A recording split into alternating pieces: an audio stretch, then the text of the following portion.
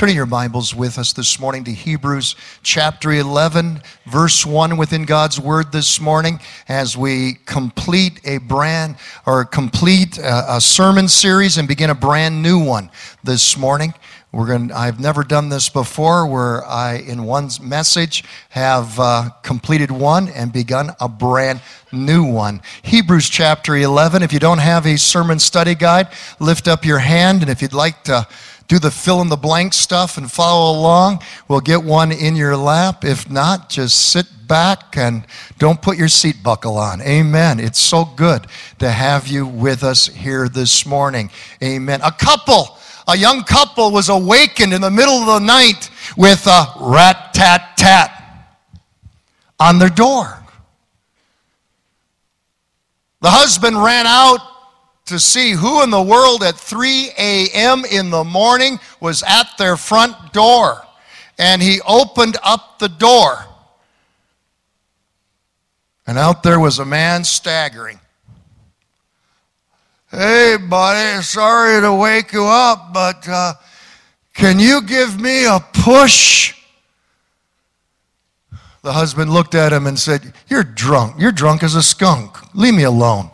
Slammed the door in his face, went back to bed, told his wife. His wife said, "Honey, you remember the time we got stranded and that farmer helped you out with our flat tire. Now, even though he's drunk, go out there and help that poor man. Go out and help him."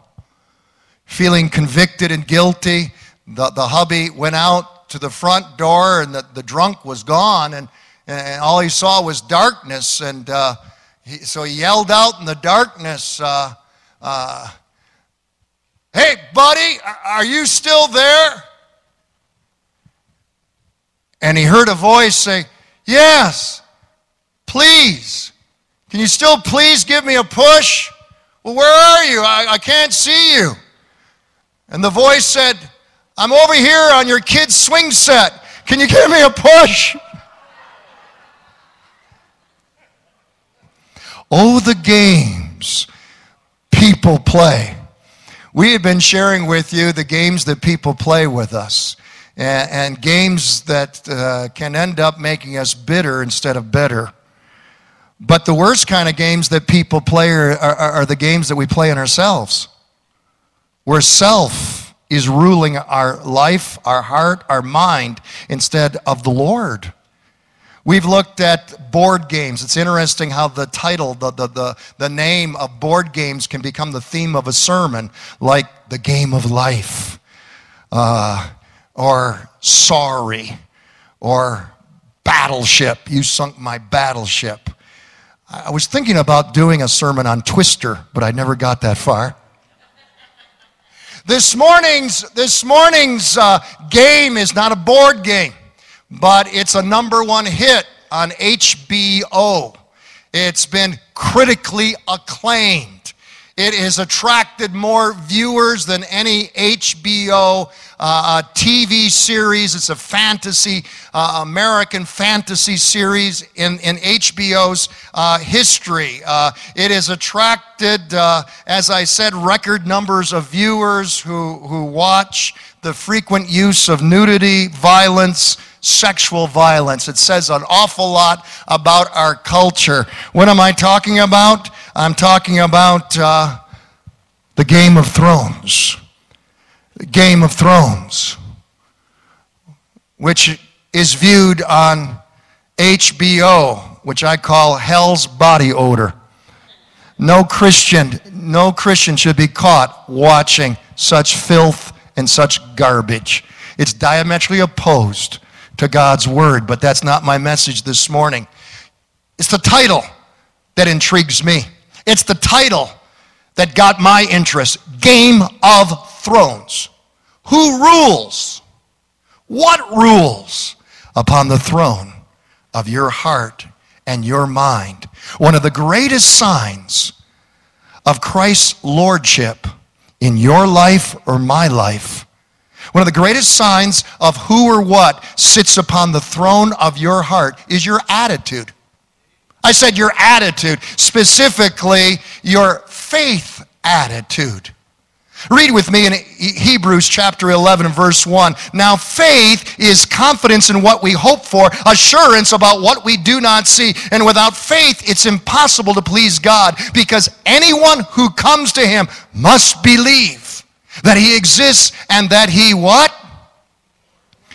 That he rewards those who earnestly seek him. I ask a question right at the onset of this message. Do you believe that our God, your God, wants to reward you, wants to bless you, wants to prosper you, wants to favor you? Do you believe that? Does a God-confident faith rule your life, or are you playing the game of thrones? Father, in the name of Jesus, speak to us, speak to us, speak to us, Holy Spirit.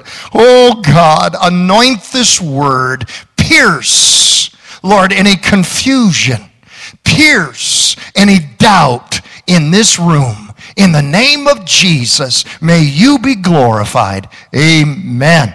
Amen. Fill in the blank with me this morning. When God used Moses to free his people, Israel, from Egyptian slavery, Moses was able to get Israel out of Egypt. But Moses couldn't get Egypt out of Israel. Think of it. God had prepared a place of great abundance, a place of great prosperity, a place of great freedom and favor for his people. What was that place called? The Promised Land, not Disneyland, the Promised Land. The Promised Land. He had prepared that for his people. God sent Moses as their deliverer. God sent miracles and delivered them through his strong hand of miraculous wonder-working power. God sent the Passover lamb. They were literally a people that were under the blood of the Lamb. Yet they couldn't conceive it. They couldn't believe it. They couldn't receive it. They had been slaves for so long. They had been sons and daughters of decades, centuries of slaves. Their minds were so gripped with negativity. Their minds were so gripped with despair, discouragement, defeatism. They could not conceive. They could not believe. They could not receive God's best for their lives. They couldn't break the barriers that they had erected in their minds, barriers of doubt, despair, defeatism. So halfway on their journey, write it down, to the Promised Land, Israel became comfortable, contented, complacent. How many out there, I better not say women, I better not say wives or mothers, because, I'll be accused in this politically correct environment of being sexist. So I better say, how many of you out there, you'd love it if you'd never have to go grocery shopping again? Okay, come on, be honest. How many already don't go grocery shopping again? Okay. Think of it, Israel was camping out in the wilderness, in the desert at this time. You might think it was a destitute, impoverished situation, a hard situation. Honey, they didn't have to go grocery shopping. They just walked outside the door every morning, and there were their groceries. I'm talking about bread from heaven. I'm talking about God's angel food cake. What am I talking about? Manna. God fed them from his banqueting table. Some of you health food nuts would go crazy.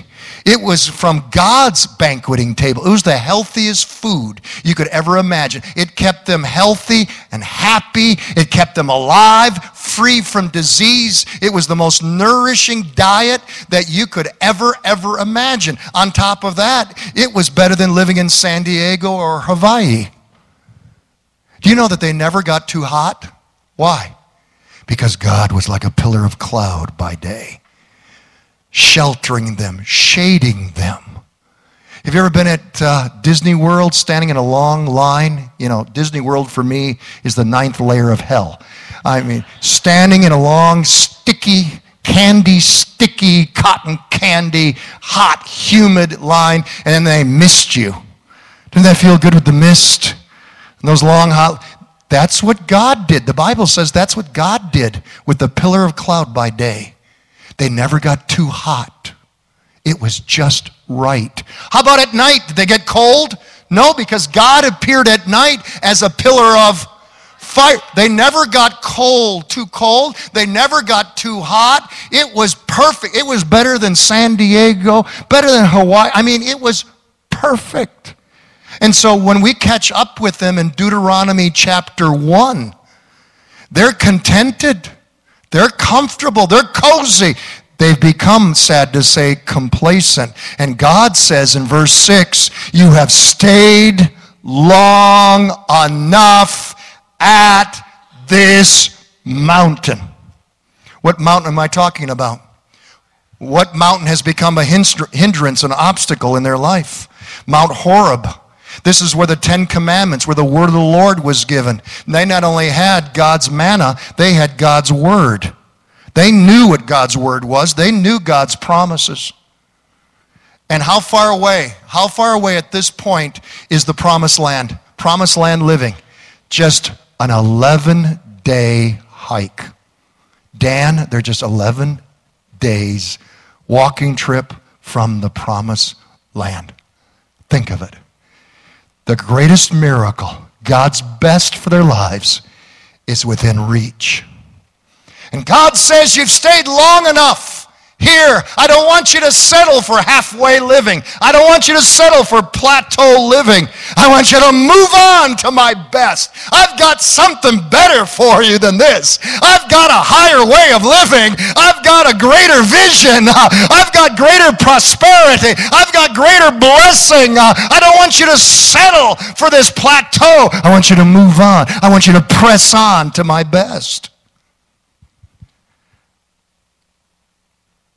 Would they do it? God was wanting them to break their negative thinking. Pastor Hal, if he was preaching this, he'd call it stinking thinking. Yeah, God was wanting them to break their stinking thinking habits. Even though they were freed, they were still thinking like slaves. Even though they were free, they were still thinking with discouragement, despair, disillusionment, depression, defeatism, and death. God was wanting them to stretch their faith. To stretch their faith. I read not long ago of an alpine resort that caters to companies, corporations, to send their leadership teams to. In order to build team spirit, these companies hike up this mountain. And you don't have to be a mountain climbing expert. You don't have to use any rope. It's just a hike. But it's an 8-hour hike up to the top of this mountain. Halfway up this beautiful, picturesque, scenic climb is an alpine restaurant, where they stop and have sandwiches and hot chocolate. It's a beautiful view. They take pictures. Guess what they've discovered? Guess what they discovered? In most of all the groups that intend to climb the mountain, that are inspired to climb the mountain, most of all the groups whose plans and strategies are to celebrate the pinnacle, the peak, all together in a group photo, only half make it.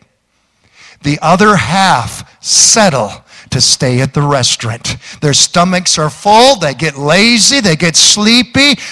Half of those who intend on making it to the top settle for halfway. And that's just what Israel had done.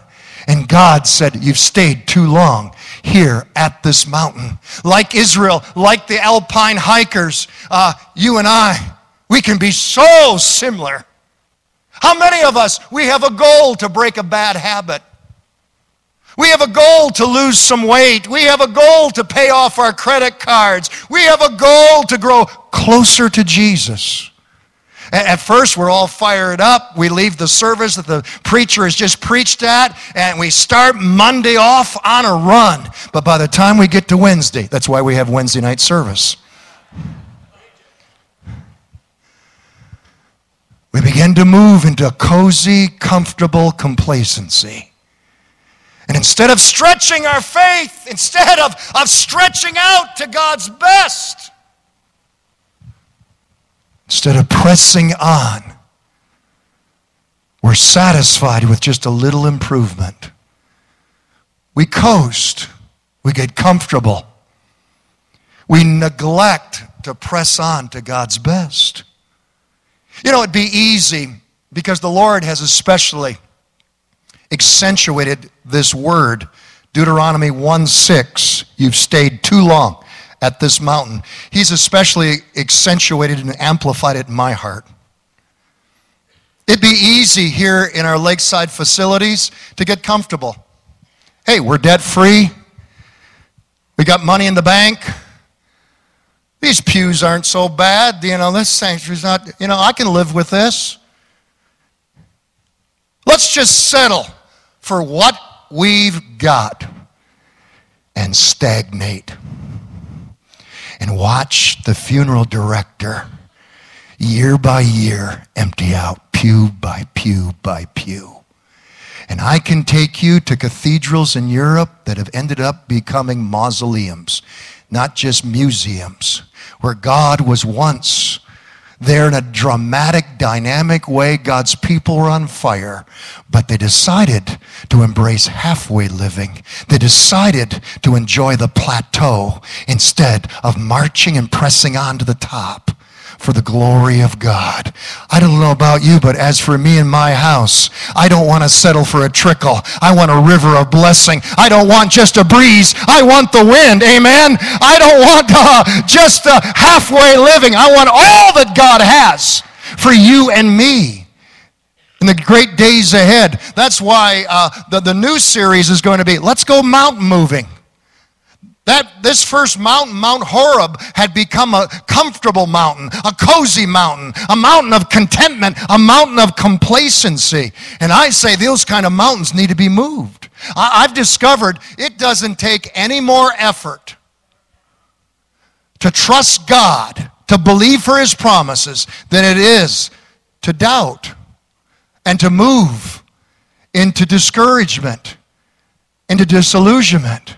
Begin believing, Lakeside, for bigger and better things in your life and in our church corporately. If you don't think your dreams will ever come to pass, hey, believe me, they never will.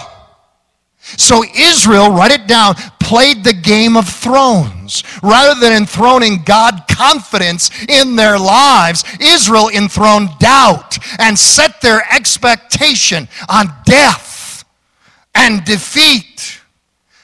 On their journey to claim God's best, time and time and time again, they played a game of their own choosing. When Israel came to a place where there was no food, when Israel came to a place where their enemies attacked them, when Israel came to a place where the waters were bitter, when Israel came to a place where there was no water, when Israel came to a place when Pharaoh's army was behind them and the Red Sea was before them and there was no way out, what did Israel do? What game did they play? It's their favorite pastime activity. They complained. In fact, in the end, God had taken count and said, 10 times this people have complained against me and tried my patience. By the way, who led them to a place where there was no food? Who led them to a place where there was no water, bitter water? Who led them to a place where there was no way out whatsoever? Who led them there? Don't tell me Moses, it was God. It was God. Who's leading you right now, Christian? If you're a born-again, blood-washed, Bible-believing soldier of the cross, who's ordering your steps? Read the book. Read the Bible. God's in control. God is directing your life. For the believer, for the child of God, things don't happen by coincidence, accidents, or happenstance. God is directing you. You have a choice. When you come into a battle, when you come into a storm, when you come into a negative vicissitude of life, you have a choice that can make you bitter or you can make you better. God was wanting his people when they came to a place where the water was bitter. God was wanting his people when they came to a place where there was no food. God was wanting his people when they came to a place where there was no way out and Pharaoh's army was behind them and the Red Sea was before them. God was wanting his people to lift up their hands and begin to praise the Lord and give a shout of victory and declare, God, we don't know what you're going to do, but somehow, some way, God, you're going to make a way where there seems to be no way. For our God is on the throne and everything's going to be all right. Hallelujah. Amen. That's what God was wanting. But what did God hear? What did God see? He saw a people that were still talking like slaves and living like slaves, thinking like slaves, stinking thinking. There it is.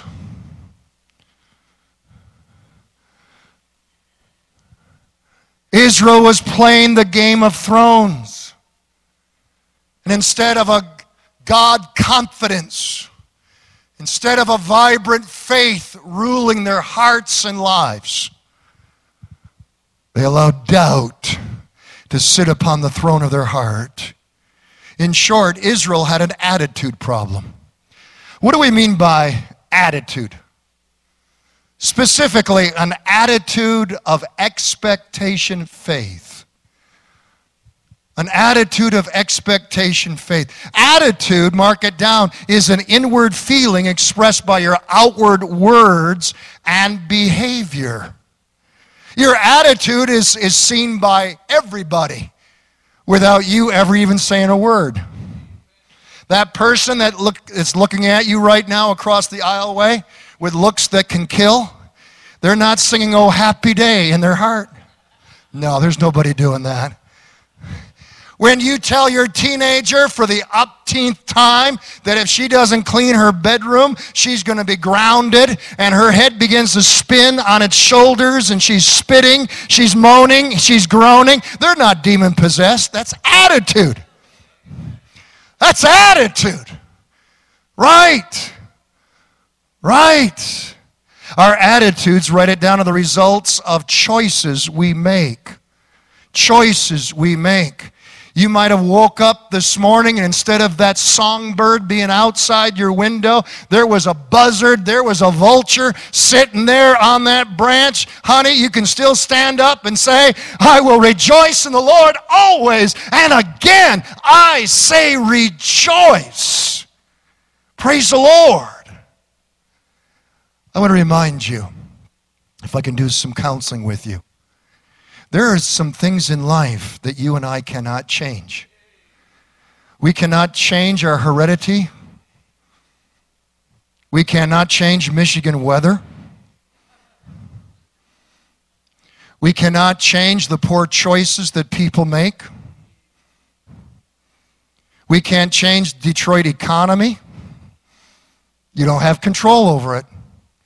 And you don't have control over your past, and you don't have control over your future. All you got, sir, ma'am, young person, is right now. Right now.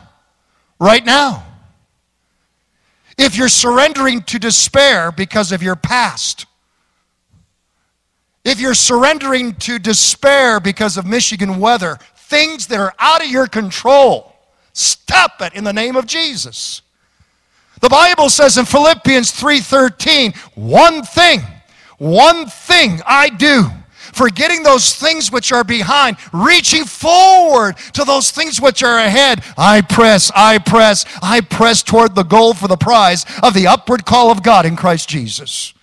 Remember, when Jesus is ruling and reigning in your heart, the greatest days of your life are ahead of you. The best is yet to come. This is true. It's not just a platitude from a pulpit.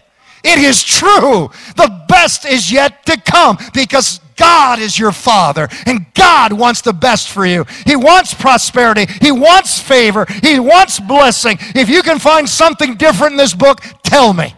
Point it out to me. Your attitude determines what you articulate and what you activate. Your attitude determines what you articulate and what you activate. Proverbs 18:21, death and life are in the power of the tongue.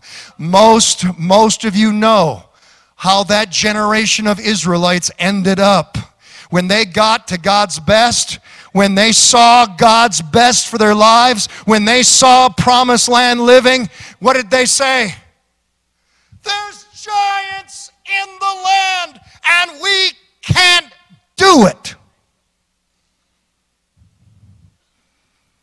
They began speaking of stoning Pastor Moses and Pastor Aaron. That's you and me, Pastor Hal. They said, we want to go back to Egypt. God only brought us here to kill us. Not only did God have Moses and Aaron hear those words, who else heard those words? God did. And God responded. What did God say? I want you to note this. This is a powerful revelation here. I want you to note this in Numbers chapter 14. Listen to what God says. Then the Lord said to Moses and Aaron, how long must I put up with this wicked community and its complaints about me? See, when you complain about your circumstances, when you complain about the situations in your life, you're not complaining really about those things. You're complaining about God. Because last I heard, He runs the universe. Yes, I have heard the complaints the Israelites are making against me. God hears it. Now tell them this. As surely as I live, declares the Lord. Underline this. I will do to you the very things I heard you say. What you say carries weight. What you say is powerful. What you say will become your reality. You speak blessing or you speak curse. You speak victory or you speak defeat. You speak life or you speak death. What are you speaking? What are you verbalizing? What are you vocalizing? Their attitude of doubt regarding God and His promises became a self-fulfilling prophecy. Their complaining spoke of death and defeat. That entire adult generation was sentenced to die over the next 40 years in the wilderness, all except Joshua and Caleb. Honey, sir, ma'am, what you and I say has a strange and powerful way of becoming reality.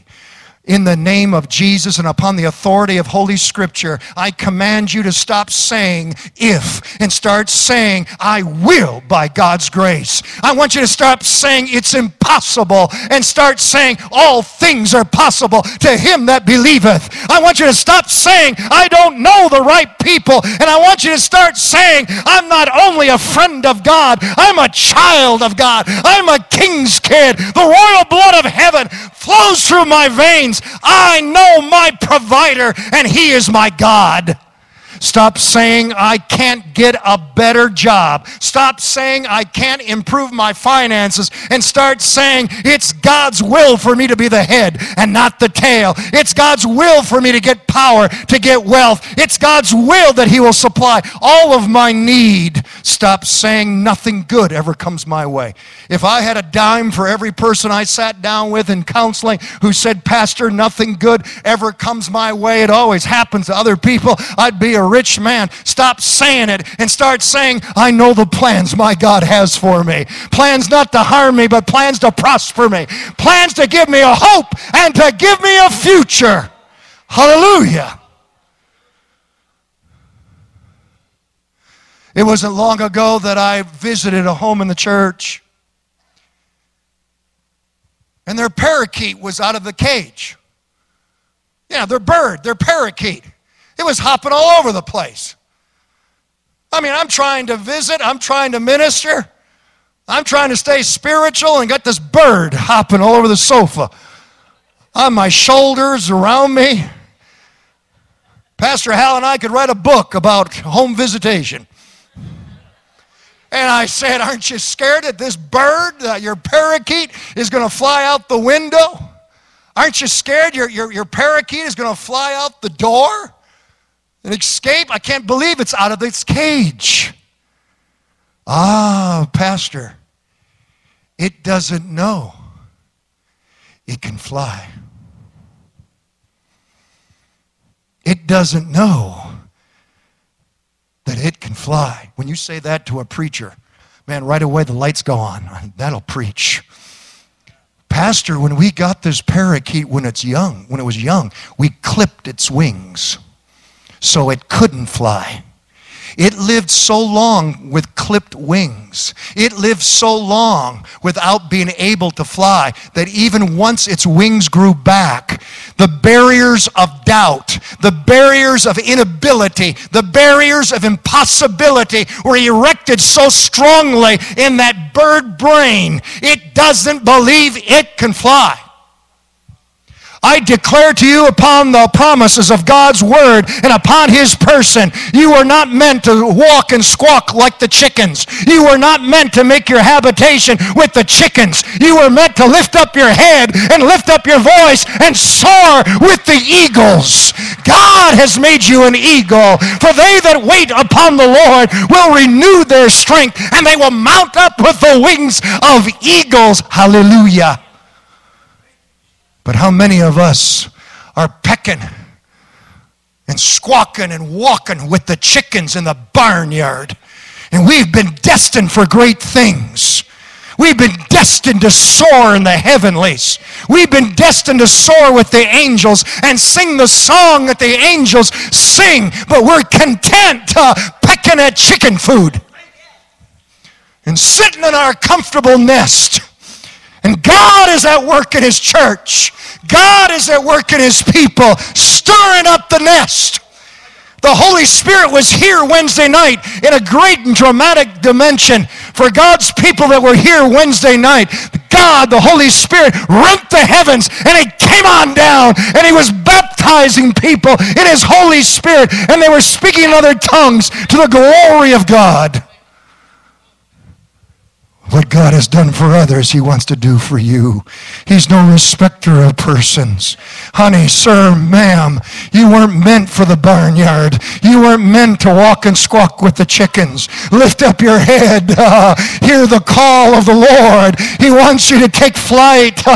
He wants you to put on the armor of faith. He wants you to put on, hallelujah, glory to God, a positive mindset that says, if my God is able to do that which is exceedingly and abundantly more than I can imagine, ask, or think, I can do it. I'm a friend of God. I'm a child of God.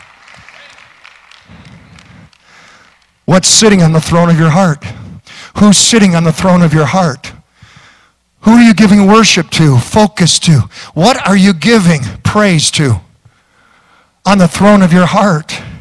The attitude that overcomes adversity conquers complaining with an attitude of gratitude. It's not enough to just cease your complaining. It's not enough to avoid complaining. A mannequin in a store window can do that. God wants to hear an attitude of gratitude from your heart. Paul said in Philippians 2, do all things without complaining and disputing. Complainers are on God's judgment list. When Israel complained really bad one time, God sent a certain animal after them to bite them. Does anyone know what those animals were? Snakes. If God did that today, most churches would look like a reptile house next Sunday. I grew up with a Grandpa Christ. I'll talk about him in a moment. He used to have a sign in his kitchen, my Grandpa Christ, who pastored for 50 years. He had a sign in his kitchen. I complained because I had no shoes. until I saw a man who had no feet. An attitude of ingratitude, an attitude of complaining will quarantine you from the presence of God. That's why the Bible says, enter into his gates with thanksgiving and into his courts with praise. Attitude is the key to releasing the miraculous power of God. Paul teaches us in Philippians 4, don't worry about anything. Instead, pray about everything. Tell God what you need. He wants to hear it. And thank him for all he has done. Then you will experience God's peace, which exceeds anything that we can understand. If you want your prayer life to be effective, saturate your prayer life with thanksgiving. Jesus gave thanks before the miracle of multiplying the loaves and fishes. Jesus gave thanks before he raised the dead body of Lazarus from the tomb. How much more so do we need to give thanks in our prayer and our praise time? Start praying, Lord, I thank you for the job that I lost. Because, God, I know that the pathway of disappointment is really your pathway of opportunity. I know that you're shaking the nest. You're stirring the nest. I know, Lord, that you're getting me out of that place of comfortable complacency, and you're moving me on to soar with the eagles, to receive your best, to receive your promotion, to receive your prosperity. Amen. 1 Thessalonians 5:18, in everything give thanks. In reversal, give thanks. In heartache, give thanks. Give thanks in poverty, pain, or prosperity. In all things, give thanks. Psalms 100, be thankful to him and bless his name, for the Lord, he is good, and his mercy is everlasting. Sir, ma'am, young person, don't wait for your circumstances to change. Thank him now. Thank him now. Thank him now. And experience the God who makes a way where there seems to be no way. If you wait for your circumstances to change, that's backward. If you want to change your circumstances, thank him now. He's the God of the impossible. The choice of a new generation. Israel's choice to embrace the mental barrier of doubt rather than to break it.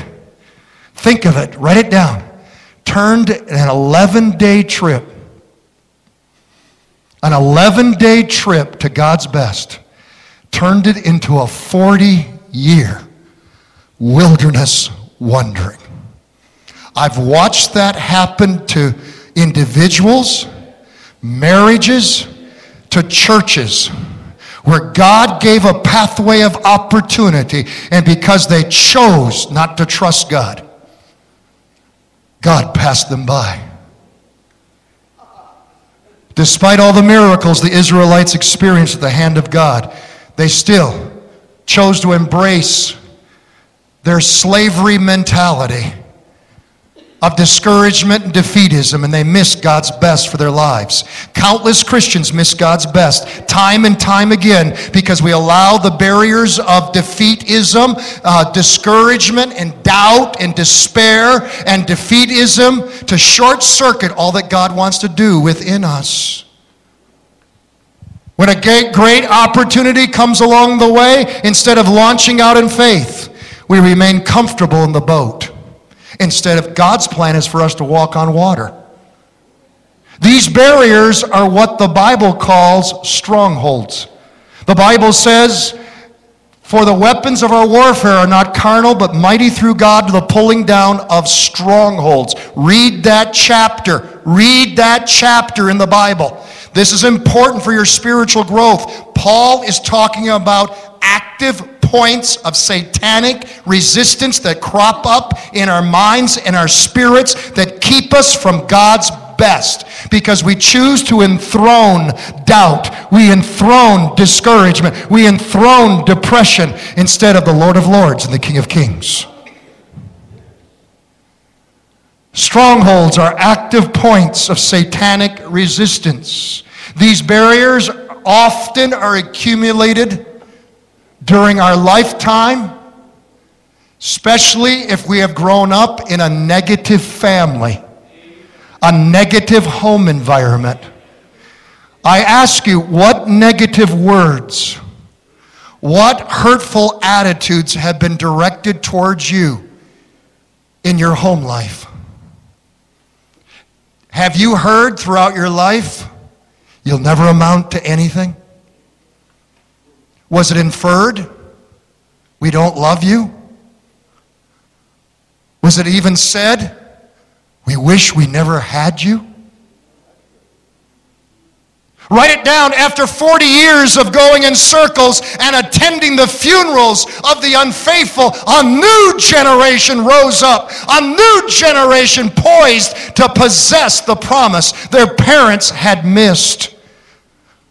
God again says in Deuteronomy chapter 2 to this new generation, he says the same thing he said to the old generation. You have been wandering around in this mountain country long enough. Turn to the north. Turn to the north. Turn to the promise. It's time to possess the promise. I have so much more for you. Move on. Press on to all that I have for you. Is God saying something similar to you this morning? How many of you have been wallowing around long enough where you have been?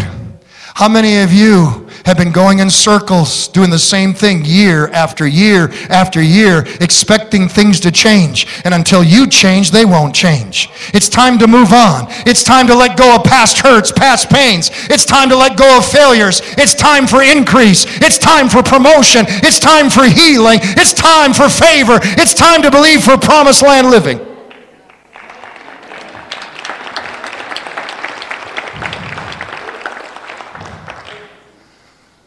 Maybe you were raised in a home environment of negativity. You can determine to be a change agent through the blood of Jesus Christ and embracing the promises of God. Despite the fact that you look back and your ancestors and your grandparents and your parents raised you in a circle of negativity, you can determine through the blood of Jesus to be a change agent for all succeeding generations. If anyone is in Christ Jesus, they are a brand new creation. The former things have passed away and all things have become new. And it's the choice of a new generation to rise up and say, we're not going to be like our parents. We're going to claim the promises of God. For all the promises of God are yes and amen in Christ Jesus. And when we come against our Jericho, we're going to give a shout. Because it's not a shout until it's out. Hallelujah. God's on the throne and God is our victory. This battle is not mine. It is the Lord's. And God's going to make a way where there seems to be no way. Young person, old person, you don't recognize the impact of your life. If you'll go for it in God, if you'll go for it in faith believing and faith receiving, the ripple effect of your life will impact countless generations until Jesus returns. Most of you have heard, as Cindy comes to the keyboard, most of you have heard the testimony of my grandpa, Harvey Christ, who pastored for 50 years in Ohio and Michigan.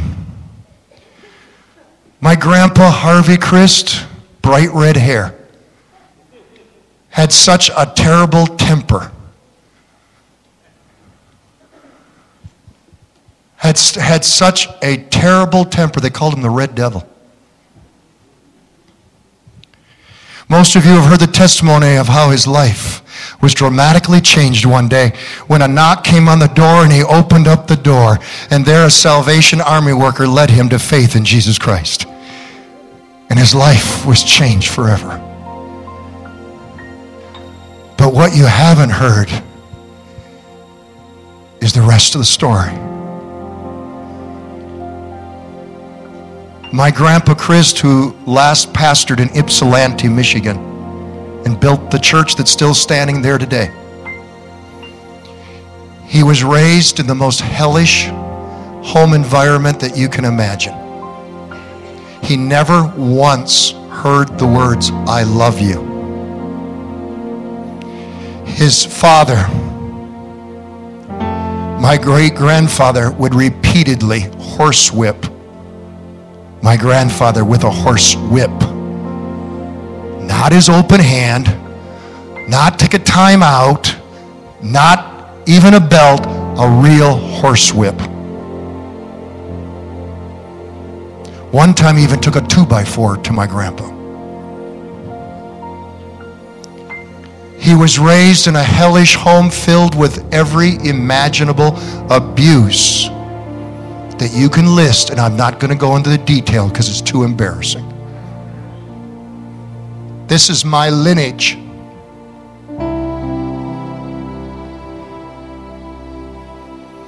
My grandpa's favorite buddy was his little brother, just a few years younger than him, who was mentally challenged. Charlie would follow my grandpa everywhere. They did everything together. Everything. They were bosom buddies. My grandpa took care of him constantly. One day, and this was after my grandpa was saved and born again, one day they went to a gravel pit in Ohio to go swimming. Beautiful, crystal clear gravel pit. All the boys, it was the place where they would all go swimming. And suddenly my grandpa couldn't find Charlie. Charlie! Charlie! In a panic, he went swimming back and forth across that gravel pit. Charlie! Charlie! Suddenly his toe snagged on something. It was Charlie, drowned to death. So my grandpa had to carry his brother, his dead brother, in his arms home. When his mother opened up the door, she shrieked and lost her mind. And for years directed her hate towards my grandfather. He grew up with that kind of environment. But my granddaddy chose to get better instead of bitter. He chose to stand upon the promises of God and know that he knows that his Father will never leave him, will never forsake him, and lo is with him always. He chose to press on in the Lord. He chose to remain faithful to the Lord. He chose to love the unloving. And eventually, he was able to win his father, his brothers, his sisters, and even his mother to Jesus Christ. He became a pastor, and never knowing that he would end up fathering pastors and missionaries who would end up fathering pastors and missionaries. I'm standing here today preaching before you because somebody decided to press on and decided to go for God's best, decided to break the negativity in the home, decided not to take on the barriers of doubt and discouragement, fear and low self-esteem, but trust the promises of God. How many are here this morning?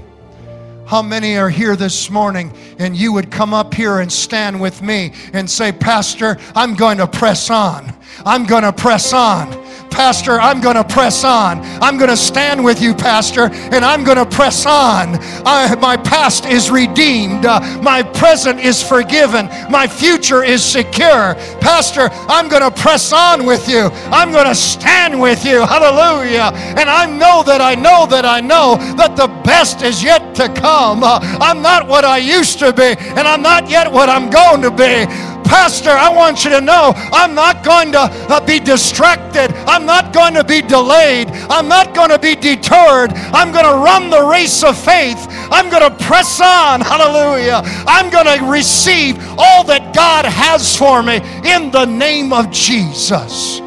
I want you to join the choir this morning as they sing for us a word that God has given them for this church. I want you to join with them in this word. Stand with us this morning, and let's this morning be convinced to press on. Hallelujah. Praise the Lord.